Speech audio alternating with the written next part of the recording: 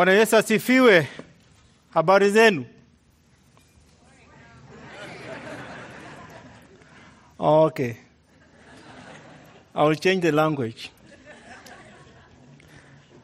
I would like to take this opportunity to greet you in the mighty name of our Lord Jesus Christ. I'm Mark, coming from Kenya. This morning, I want to bring the Word of God from the book of James, chapter 5, verse 7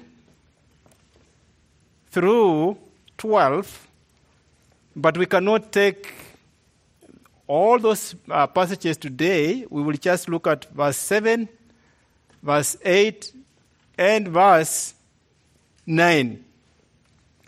I want to speak about Jesus, the true judge. Jesus, the true judge.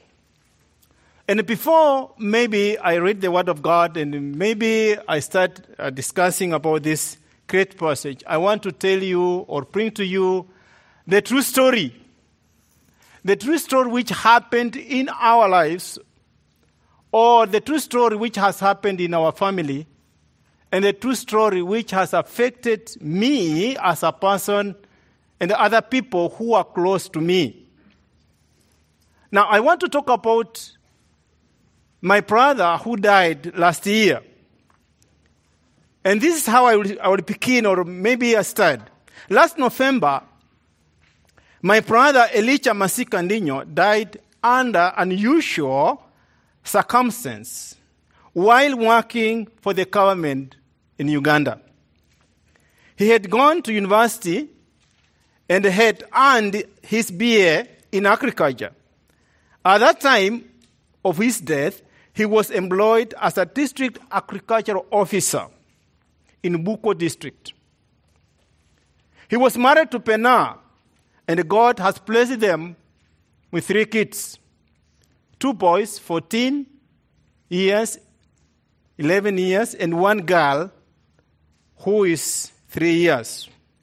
Elijah was a very hardworking and influential person in his government job, but more importantly, he was committed to Christian life, and he was also a pastor of one of the churches I started in Uganda. Elijah's journey that ultimately led to his death began when President of Uganda, that is Yoweri Museveni, initiated a program to help the underprivileged people in the country. The present plan had a budget of millions and millions of money. And because of the complexity of this project, or the complex of this project, the government needed a sharp and committed person from each district to oversee this project. In each district were allocated money, and they needed a person who was sharp to oversee the project. Because my brother was so smart, committed, and faithful to his work, he was given the responsibility to manage the project in the district. But his appointment to this very important role angered the supervisors, and they realized that they had been passed over for the job. In other words, his supervisors could not take it well. So out of envy, they started fighting him, frustrating him, undermining him. When he was planning to do his job, nothing could work in the district. They were undermining him throughout the district. This went on for 1 year. Throughout that time, they put pressure on him to resign. And when he refused, they maligned his name every opportunity they get around the district. This went on and on. At this time, when the tension between my brother and this man were very high, my brother was called in a meeting to review the result of 2022 as they plan 2023. This was November last year, just 4 months ago. During this meeting in November, after having been served lunch, my brother was seated in a chair about to give his report, which some assumed will reflect poorly on his supervisors. In other words, people knew that something is cooking, and my brother was seated there, wanted to give a report. But just as he stood to deliver his report, he suddenly collapsed on the floor unconscious. The people in the room did all they could do to rescue him or save him. It was too late. After 20 minutes, my brother was pronounced dead. The other supervisors in the room showed no concern over his death. The official reports from forensic tests were said to be inconclusive, but the symptoms of the death make it appear likely that he was poisoned. It will appear that someone in the forensics division was bribed and tampered with the test. So no one is being held responsible for my brother's death. We don't know how it went. But what we do know, he's no more there. He died. My brother was a very hardworking guy. He was joyous. He was smart. He loved people. He was very influential in the community as well as the whole district. He was loved and respected by both people in the church and outside the church. In other words, he was a guy who was known throughout. Even small kids knew about Ndinyo. When he could come around, people were shouting the name, Ndinyo, Ndinyo. Ndinyo is around, Ndinyo is around. People knew him. Now, on the following Sunday, when people went to church, they gathered at the church. There was no service. Instead, there was a day of mourning as the congregation spent the full day just crying about this guy, which means he was deep in their hearts. They knew his commitment. They knew how influential he was. And this guy from the church did not bother to have a service. But they just said it's a time of mourning. From 8 a.m., they cried until 6 p.m. in the evening, and then they went home without having any worship service. Because they were crying about the person whom they know. My brother was a very hardworking guy. He was a person committed. He was a person doing whatever he was wanted to be done, both on his duty and even in the church. It is very difficult losing such a beloved brother and the church leader. It is even more difficult feeling like those in authority who are not even concerned when my brother died. They knew about it, but they were not concerned about it. They were just there. In fact, when you approach them, they could not tell you anything as concerned his death. And up to now, I don't know. And up to now, the family is not yet satisfied to how my brother died. It is even worse when you know that some people have such a lynch on him, a clinch on him towards him, and may have had a motive of covering such a potential murder. It is quite pathetic. It's quite pathetic. We will never know why he died or who was responsible. That one, we don't know. We only know that this man, my brother, who was deeply loved and respected by those who know him, is dead. That's the only thing we know. But I want to ask you a question. How will you respond if you experience such a thing in your life? How will you handle it? How will you process it? How will you channel through the decision making and bringing everything to calm? That's the question. Well, we can learn also from his wife. His wife experienced all the emotions that we go through if we have lost the beloved one. As she grieved, her sadness turned into anger. At a point, she even vowed to get revenge by killing her husband's supervisors. This is what she said. She even went as far as saying she wanted to join the army just to learn how to shoot. And then after knowing that tactics, she comes back and kills them by herself. Guys, I also tried my level best to find justice to the death of my brother, but it did not happen. Up to this time, we are still asking ourselves what happened. And maybe tomorrow, we'll still ask ourselves the question, what happened? We don't have an answer.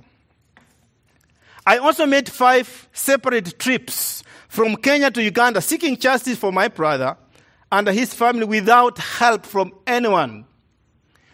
I remember seated in Uganda, and the people who were interrogating me and asking me questions, there were like 500 people, and I was alone.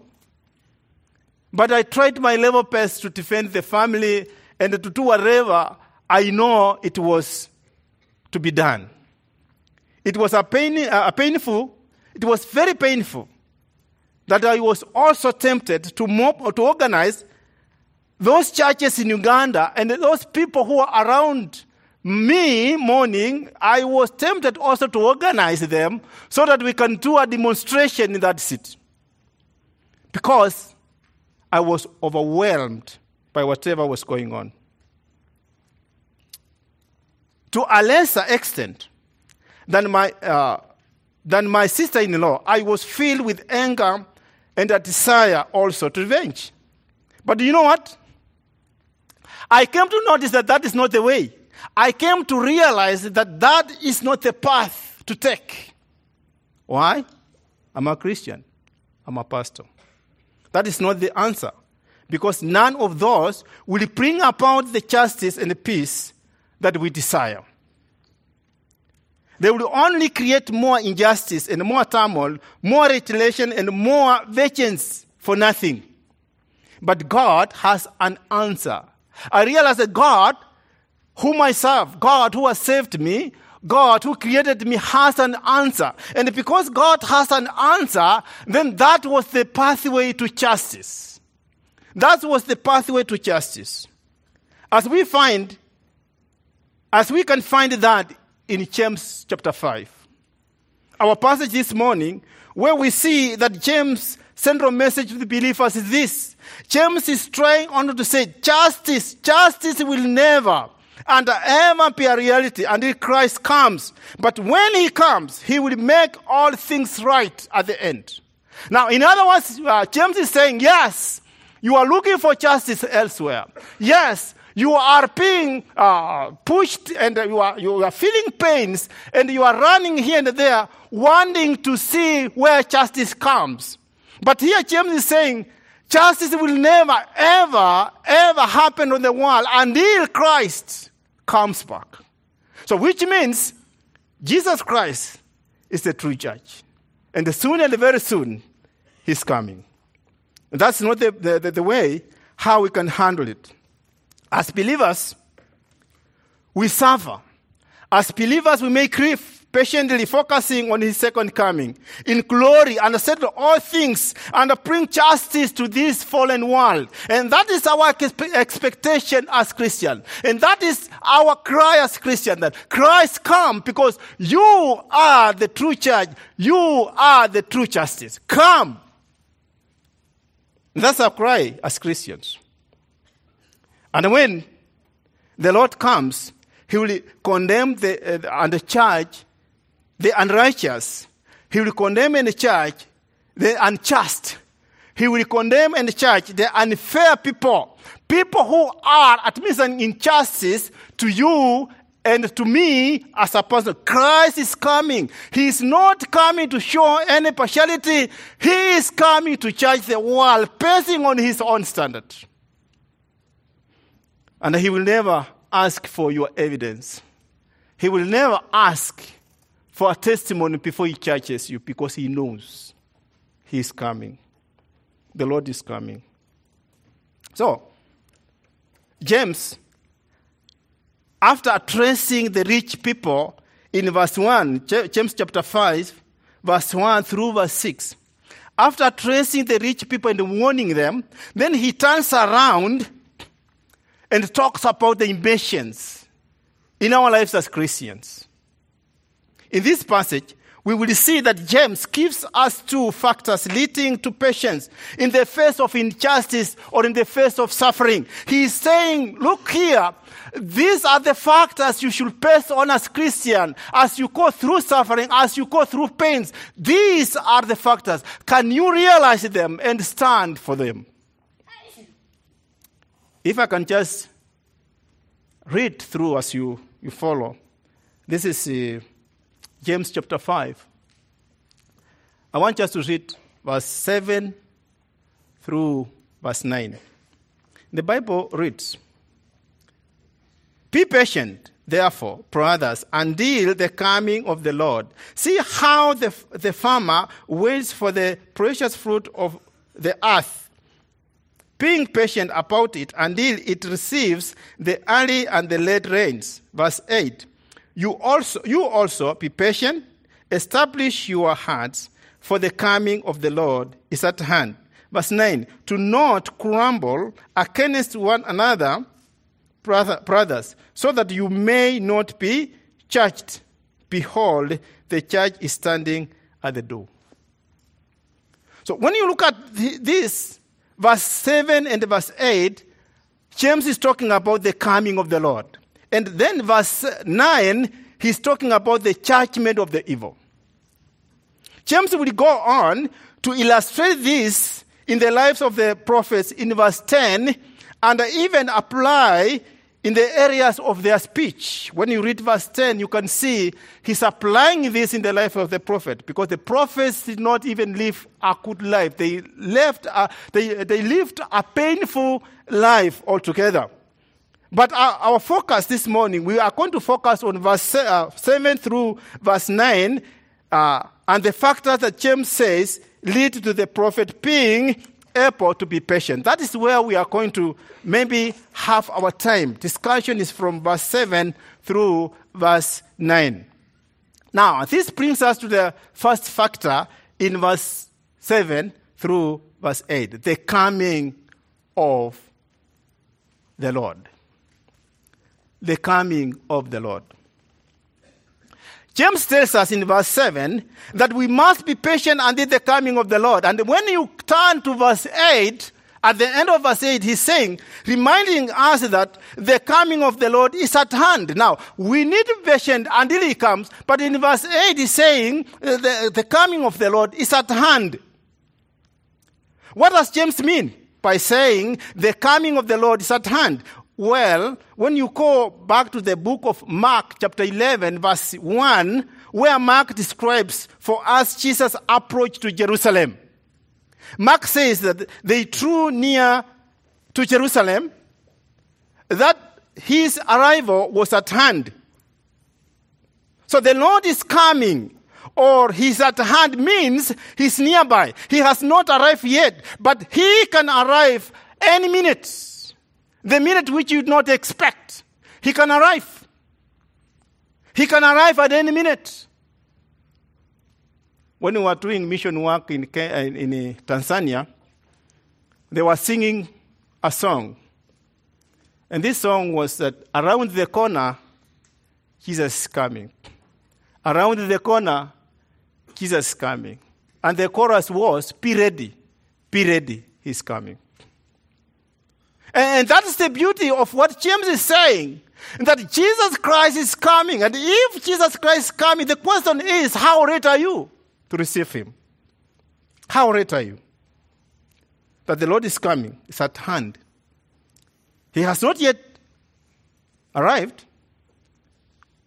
But the word which I say, he's not yet arrived, is because he's not yet arrived whereby we can see him face to face. That's the point here. And this reminds me, in 2019, when I was going to Kansas City for graduation from Expositor Seminary. We flew out from Atlanta to Kansas City. And when we arrived at the city, before we landed, the weather was not good. It was bad. So we went round in circles in the air for 30 minutes. But those people who were prepared to receiving us, they were not seeing us. Yes, we have arrived. But because we have not landed so as to be picked by them, for them, they said, no, they have not arrived. But for us, we had already arrived in Kansas City, but because of bad air, weather, we had not landed. So that is the whole point here when I say Jesus Christ has already arrived. And because he has already arrived, the remaining part is for us to see him face by face. And he's coming. And I say it, around the corner, he's coming. So, in the same way, Christ has already arrived as he is living in believers' hearts, but he has not yet appeared to us so that we can see him physically. We can see him face to face, but he has already arrived. He has already arrived. You know what? Christ does not need a parade. Christ does not need maybe a procession. Christ does not need a band whereby they can sing to him so as to arrive at a location in which he wants to go. He doesn't need those. For him, he has already arrived. He lives, he dwells in our hearts. So, Christ is always with us as a silent guest or a listener in our conversation. He is there. Even today, he is within us. Christ is there. He is near and close enough to appear to his people. We need to keep our minds to the time of his coming, and this ought to lead us to be patient. If our minds are focused on his coming, if our hope is focused on his coming, then it tells us that we need to be patient because at any time he can come. And if at any time he can come, then the question is, how are you prepared to receiving the King of Kings? How? And then when you read James chapter 5, verse 7 through verse 8, be patient, therefore, until the coming of the Lord.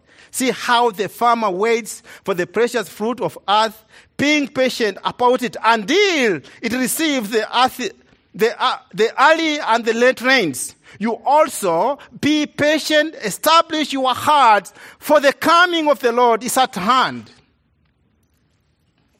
Now, James reminds us to be patient with greedy people. James reminds us to be patient with mean people. James reminds us to be patient with egocentric and hypocritical people who are always administering injustice in our life. That be patient with them because you don't know, maybe you will be grumbling at that time and Christ comes. And when he comes at that time and you are grumbling, guess what? Verse 9 is going to say, he's coming to judge the evil. So he's telling us that we need to be patient. However, sometimes people who are facing grief, and sometimes they are facing difficult situation, they may not listen to you when you say be patient. Why? That they will say, we are not concerned about them in their time of pain or in their time of suffering. Why? Because human beings don't want to be patient. They want to rush. Every time, rush, every time. But James is saying, look, this only way is to be patient. Just as the Bible teaches that as we build our view on his second coming, we are required to be patient because we are building our life. We are building our life with the expectation that the Lord is coming. And therefore, if the Lord is coming, your heart should be prepared to be patient to receive him. And what is he saying here? He's saying this. Christians who are mistreated at their workplace because of their faith in Christ, they need to be patient. Those not being paid well at their workplace are to be patient and be optimistic that things may change for better. Those who are struggling to educate their kids are called to be patient and be understanding of the situation that they are living in.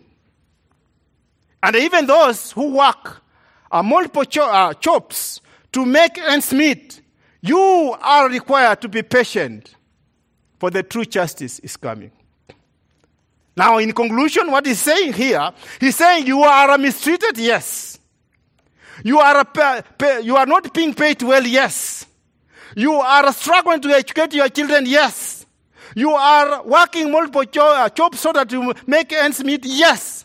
But the bottom line, be patient. Be patient. Now, the question is, how can one be practicing patience? How can one be practicing patience? Well, when you go back to verse 7 says, as a farmer waits for his crops, he is filled with patience to wait for the season and period of harvest. He's giving us a picture which we all know, which we can understand in the process. He's picturing to a farmer as he waits. For when he becomes impatient, that farmer, when he becomes impatient, then he should know that he does not have the power to change anything in order to get a good yield. He doesn't have the power to change the season to have good yields which he wants. A farmer tills the land. The farmer plants the seed. The farmer plucks the weeds.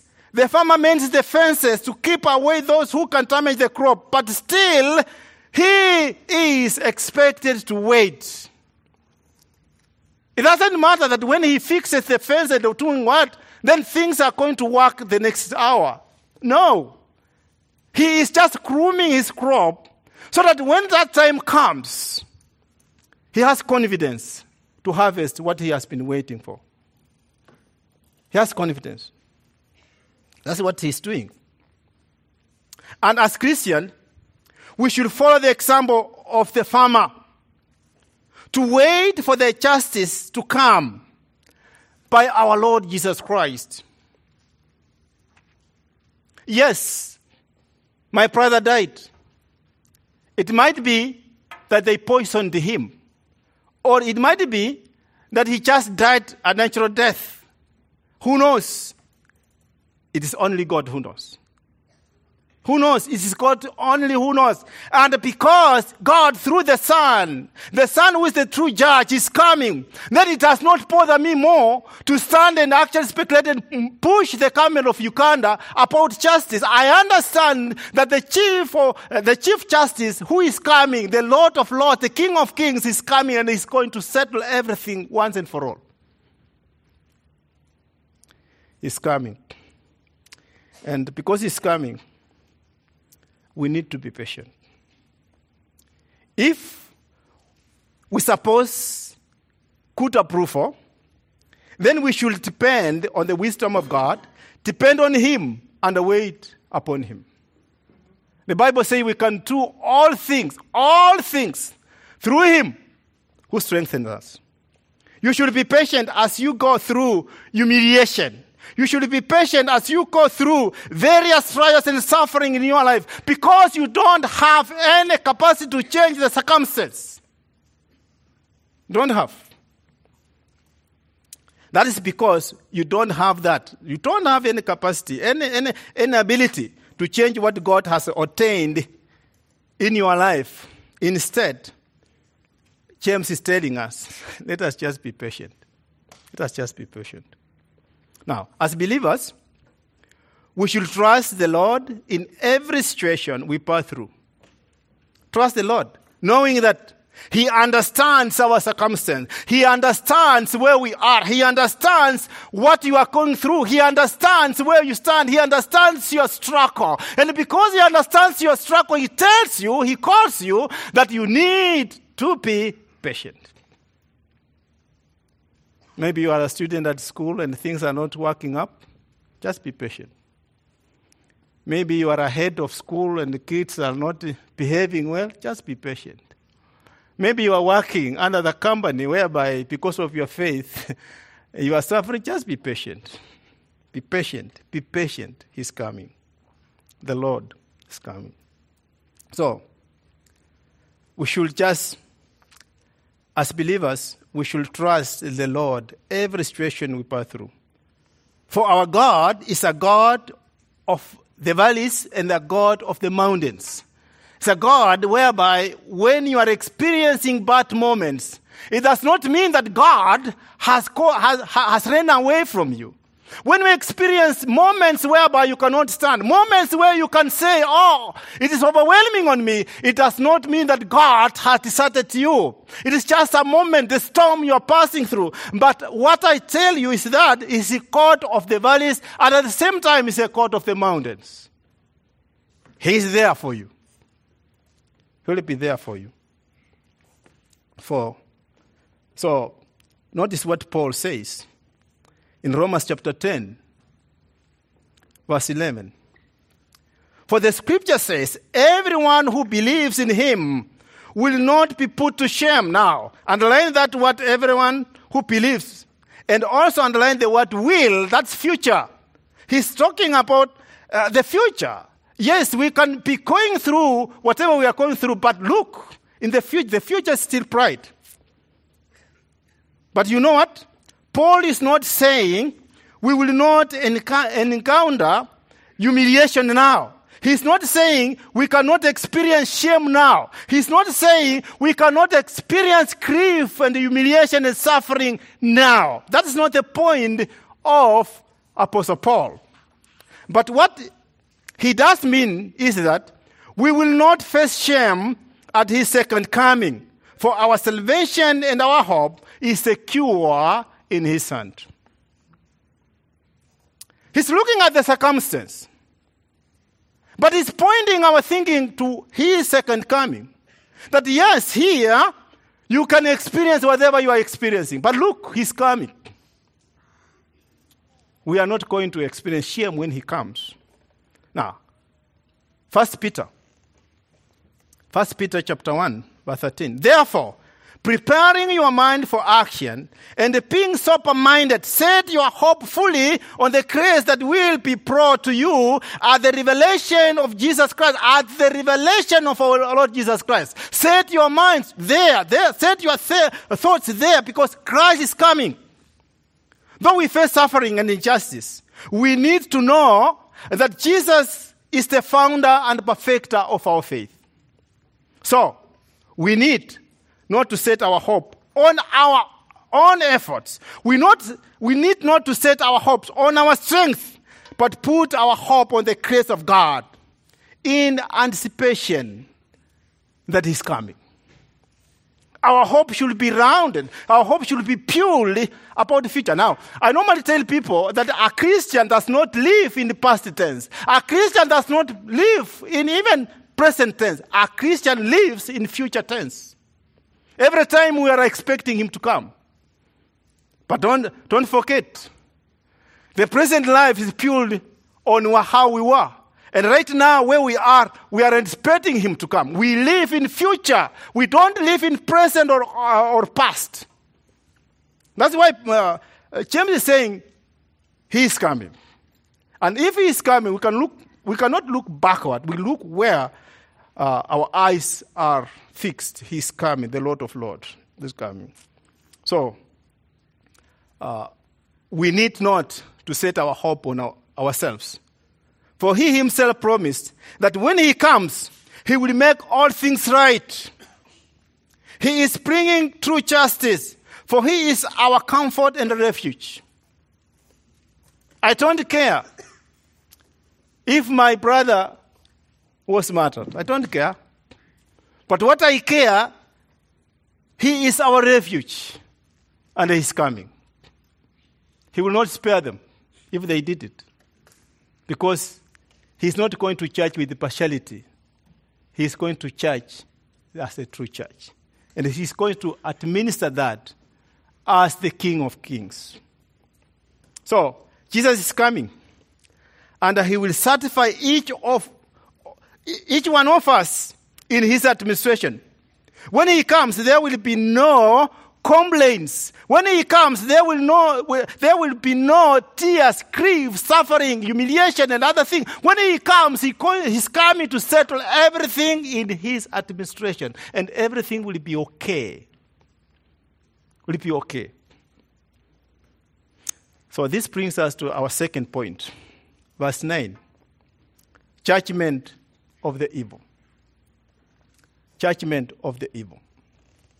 In verse 9, it reads, "Do not grumble against one another, brothers, so that you may not be judged. Behold, the judge is standing at the door." Now, James understands the hard situation of these guys. When you read this book from the start, you understand that James knows their situation. They were passing through hardships, which may lead them to grumble, to complain, protest, or cry out for justice. The frustration they were going through could easily lead them to complain and criticize other people. I don't know what you are going through right now. I don't know. But what I do know is that we are living on a fallen world, and we are passing hard times. And because we are passing hard times, you may not experience the way I experienced my brother to die, but maybe you are experiencing other things altogether. Because we are living on the fallen world, and the world does not have justice. The world does not have that freedom that we as Christians, we may express ourselves and go near to them and say, now we want justice. Justice is only, and it is only in the hands of our Lord Jesus Christ. And he's coming. He's coming. That's my confidence. And because he's coming, why should I complain? Because he's coming, why should I grumble? Because he's coming, why should I be perplexed or whatever is going on? So, we live in a world where many festive it and are distressed, and as a result, they complain about their situation before their fellow Christian, fellow friends. They complain about that. But we need to be advised that our pardon should not make us feel unhappy. And when people don't show compassion to us, then we need not to complain. We need not to complain. Guys, our defeat should not lead us to envy or blame other people or blame fellow Christians, but we should take full responsibility. We should take full responsibility. Why? Why should we take full responsibility? The answer is just there. James says, so that you may not be judged, because behold, judgment is at hand. The answer is just there. So if you don't want to be judged, then don't complain. Then don't grumble. Don't point fingers to your friends or fellow believers when you are being mistreated in one area or another. Don't do that. James warns us against that, because even believers are going to be judged, or let me say, even believers are going to be tested.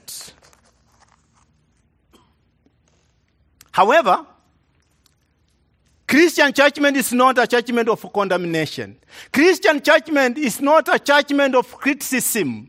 We are not going to be condemned so that we can be thrown in hell, but we are going to be tested. Because we are saved, and God's wrath has been completely satisfied at the cross through the death of our Lord Jesus Christ. The wrath of God has been satisfied by the death of our Lord Jesus Christ. This shows us our reception in the kingdom of God and our security in eternal peace with God.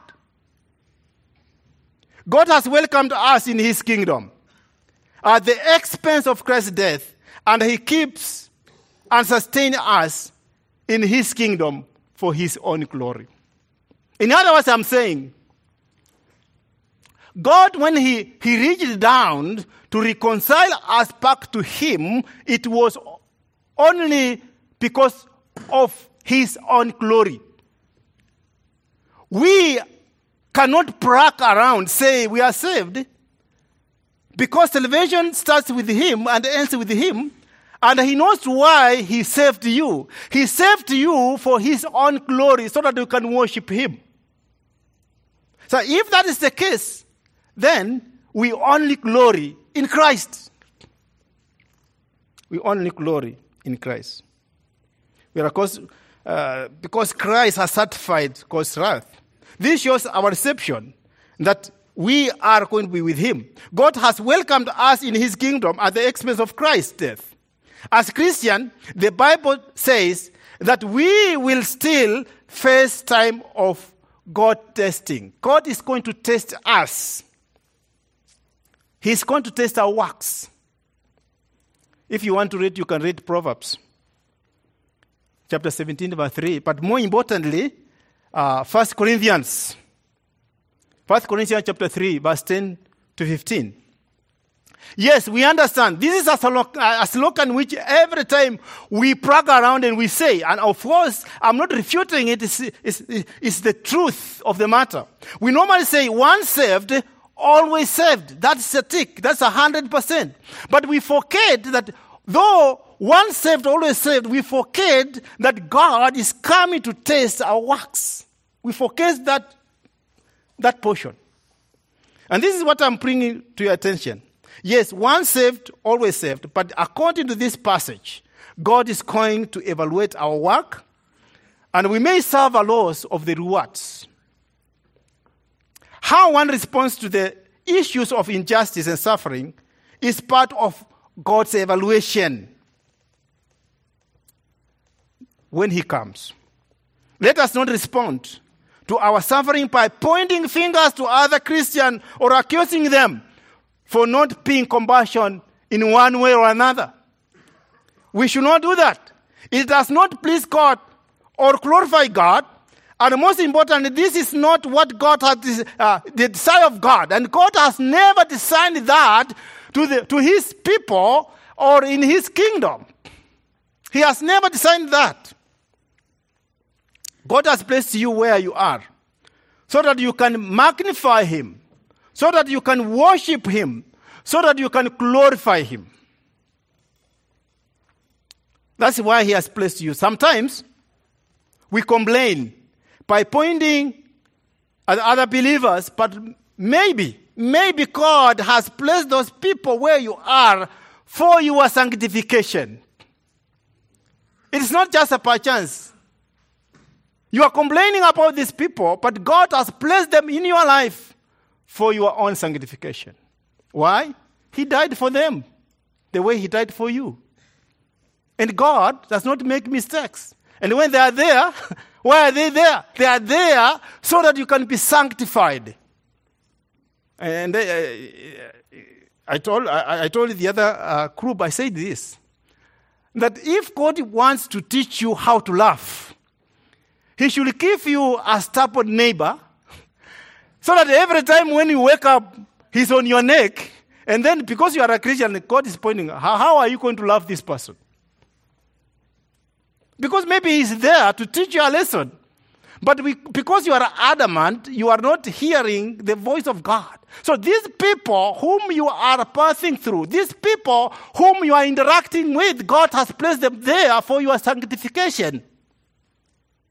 Let us not point fingers and complain, grumble about them. Because God has given us the opportunity to serve one another, and complaining or grumbling makes us miss these virtues that God has given the church. Now, these virtues God has given the church, and the church should cherish them. For example, the fruit of the Spirit. God has given the church, that the church should actually, it means a love, joy, peace, patience, kindness, goodness, faithfulness, gentleness, self-control. And do you know what?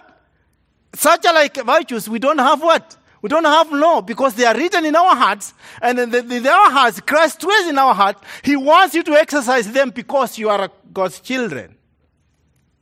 But you cannot do that on your own. You cannot do that by your own ability. We can do all things through Him who strengthens us. So, the Lord is coming very soon to bring true justice, and we need to be focused as believers to welcome Him. How are you prepared to welcome our King of Kings? How are you prepared to welcome the true justice who is soon and very soon coming? Let us not base our faith. Let us not base our faith and judgment on human philosophy. Let us not base our judgment on human idea when we think about justice. For they will never bring true justice. They will never. I may fight the Ugandan government because of my brother who died. But I don't think the bottom line that the Ugandan government will bring justice. It is only God who will bring justice. Therefore, let us not be focused on the standard of the world and think that through them, then we'll gain justice. I urge you to be patient, for the true justice is being brought by our Lord Jesus Christ. So, let us prepare well as we receive our King of Kings. The question is, how are you prepared? Or you are one who is grumbling, you are one who is complaining, you don't have that patience. I challenge you today. But let us administer patience in one another as we wait King of Kings to come, to bring true justice on this world. Let's pray. Lord, we understand that you are coming soon and very quickly with your rewards in your hands, to reward each man according to his work. We know the world has no justice, and we pray that it is only you who is just and righteous in your judgment. So, Lord, we wait eagerly for your coming, so that those who are with grief and suffering in their life might have true justice. Oh, Lord, we pray, you help us not to look for justice in any other way of this world, for they are not satisfying in any way. For worldly standards are lacking, and they do not measure to your true standard of justice. Lord and our God, have mercy on us by pointing us to you and you alone, for you are the true justice now and even time to come. As you come, Lord, let us not wait until the last hour so as to make our decision, but let us decide now, for you are the true judge the world is eagerly waiting for. This is so because the world is longing for true justice. For in Jesus' name we pray. Amen.